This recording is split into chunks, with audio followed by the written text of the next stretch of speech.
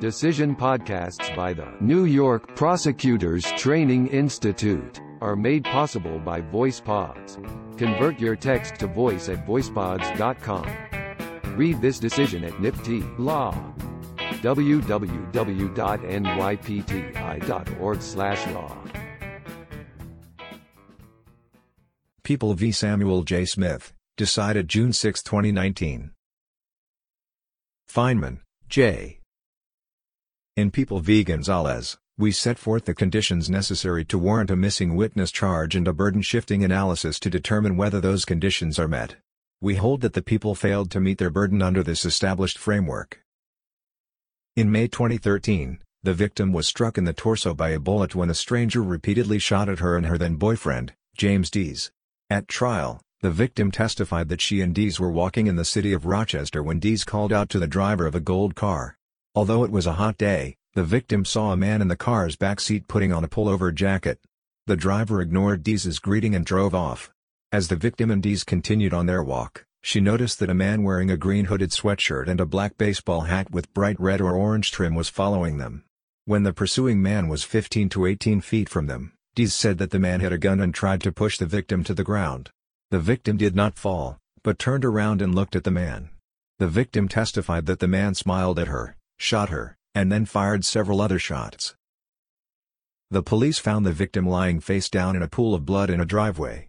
She was taken to a hospital, where doctors found that she had a significant liver injury and significant lung lacerations. About 2 hours after she arrived at the hospital, the victim was lethargic but able to speak. She told the police that she could not identify the shooter by name, that he was wearing a blue baseball hat and a green jacket, and that he was standing approximately 5 feet from her when he shot her. Defendant Samuel J. Smith was later arrested for the shooting and charged in an indictment with attempted murder in the second degree, assault in the first degree, and criminal use of a firearm in the first degree. At trial, surveillance footage admitted into evidence showed a man wearing a green hooded sweatshirt and black baseball hat with red trim exit a gold car in the vicinity of the shooting. A witness who had called 911 to report the shooting testified that he saw a man walking down the street remove and discard a green sweatshirt in a location where it was later recovered by the police. The man was then wearing a white tank top. Additional recordings corroborated testimony from a customer and an employee of a nearby convenience store that a man in a white tank top tried to give them his black baseball hat with red trim shortly after the shooting. The victim identified defendant both as the man who shot her and as the man in the white tank top appearing in the convenience store surveillance footage. A police investigator also identified defendant as the man in the convenience store surveillance footage. The other witnesses to the events following the shooting did not identify defendant. Dees initially was on the people's witness list, but he never testified. Defendant requested a missing witness charge with respect to Dees, arguing that Dees was in the people's direct control, had seen the shooter first, and had attempted to push the victim out of the way before fleeing. In response, the people did not dispute their control of Dees, but contended, without elaboration, that Dees's testimony would have been cumulative to that of the victim. Supreme Court denied defendant's application without stating its rationale. The jury found defendant guilty on all 3 counts of the indictment and the court imposed sentence. The appellate division affirmed, with 2 justices dissenting. After stating that one seeking a missing witness instruction has the initial, prima facie burden of showing that the testimony of the uncalled witness would not be cumulative of the testimony already given, the court held that Supreme Court did not abuse its discretion by denying defendant's request for the charge. The dissenters disagreed that the proponent of a missing witness charge bears the initial burden with respect to cumulativeness. The dissenters concluded that Supreme Court erred by denying the application because the people failed to demonstrate that Dees's testimony would have been cumulative.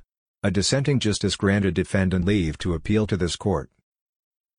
The missing witness instruction allows a jury to draw an unfavorable inference based on a party's failure to call a witness who would normally be expected to support that party's version of events. The instruction derives from the common-sense notion that the non-production of evidence that would naturally have been produced by an honest and therefore fearless claimant permits the inference that its tenor is unfavorable to the party's cause. The charge seeks to dispel any advantage a party may receive when expected to call a particular witness but for strategic reasons does not.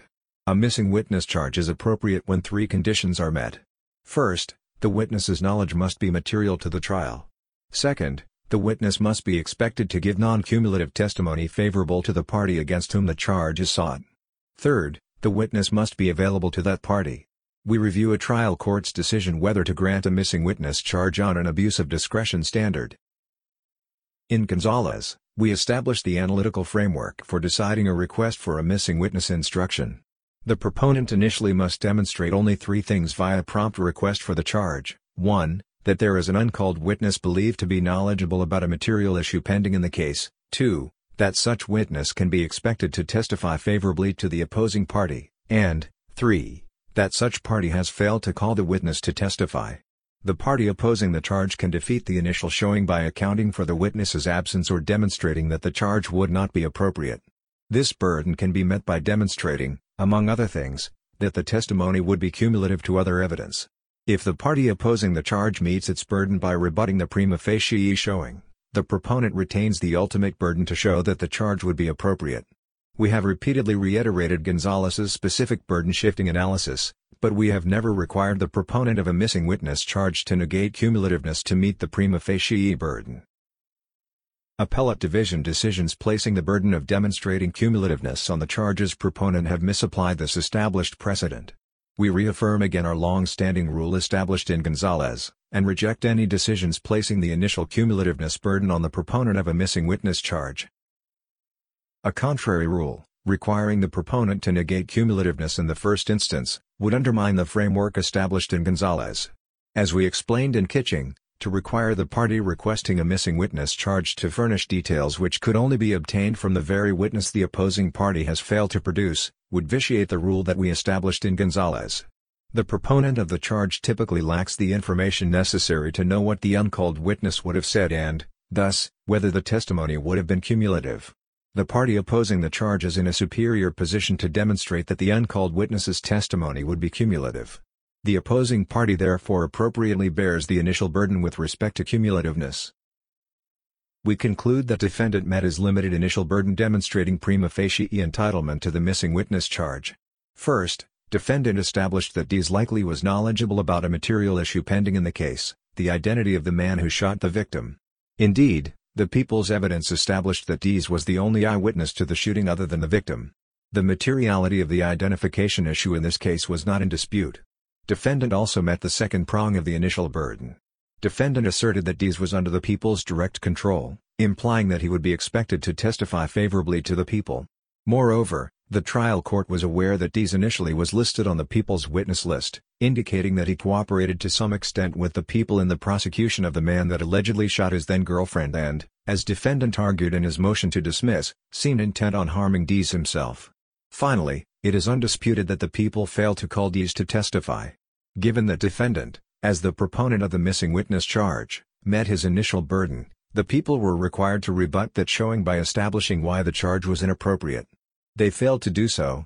The people simply asserted, without explanation, that Dees's testimony on the issue of identification would be cumulative because there is absolutely no indication that Dees would be able to provide anything that wasn't provided by the victim.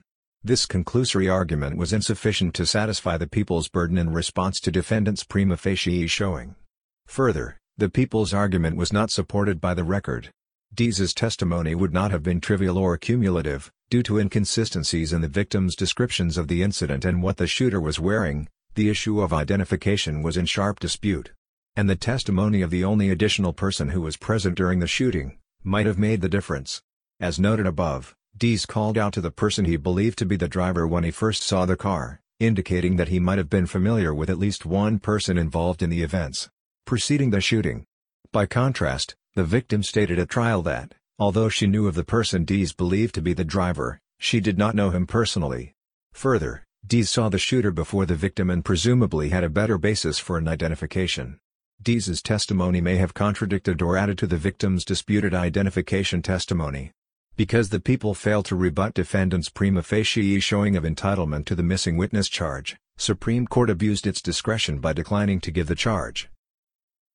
Finally, the error cannot be classified as harmless because the evidence against defendant in this case was not overwhelming. Accordingly, the appellate division order should be reversed and a new trial ordered. Decision podcasts by the New York Prosecutors Training Institute are made possible by VoicePods. Convert your text to voice at voicepods.com. Read this decision at NYPTI Law. www.nypti.org/law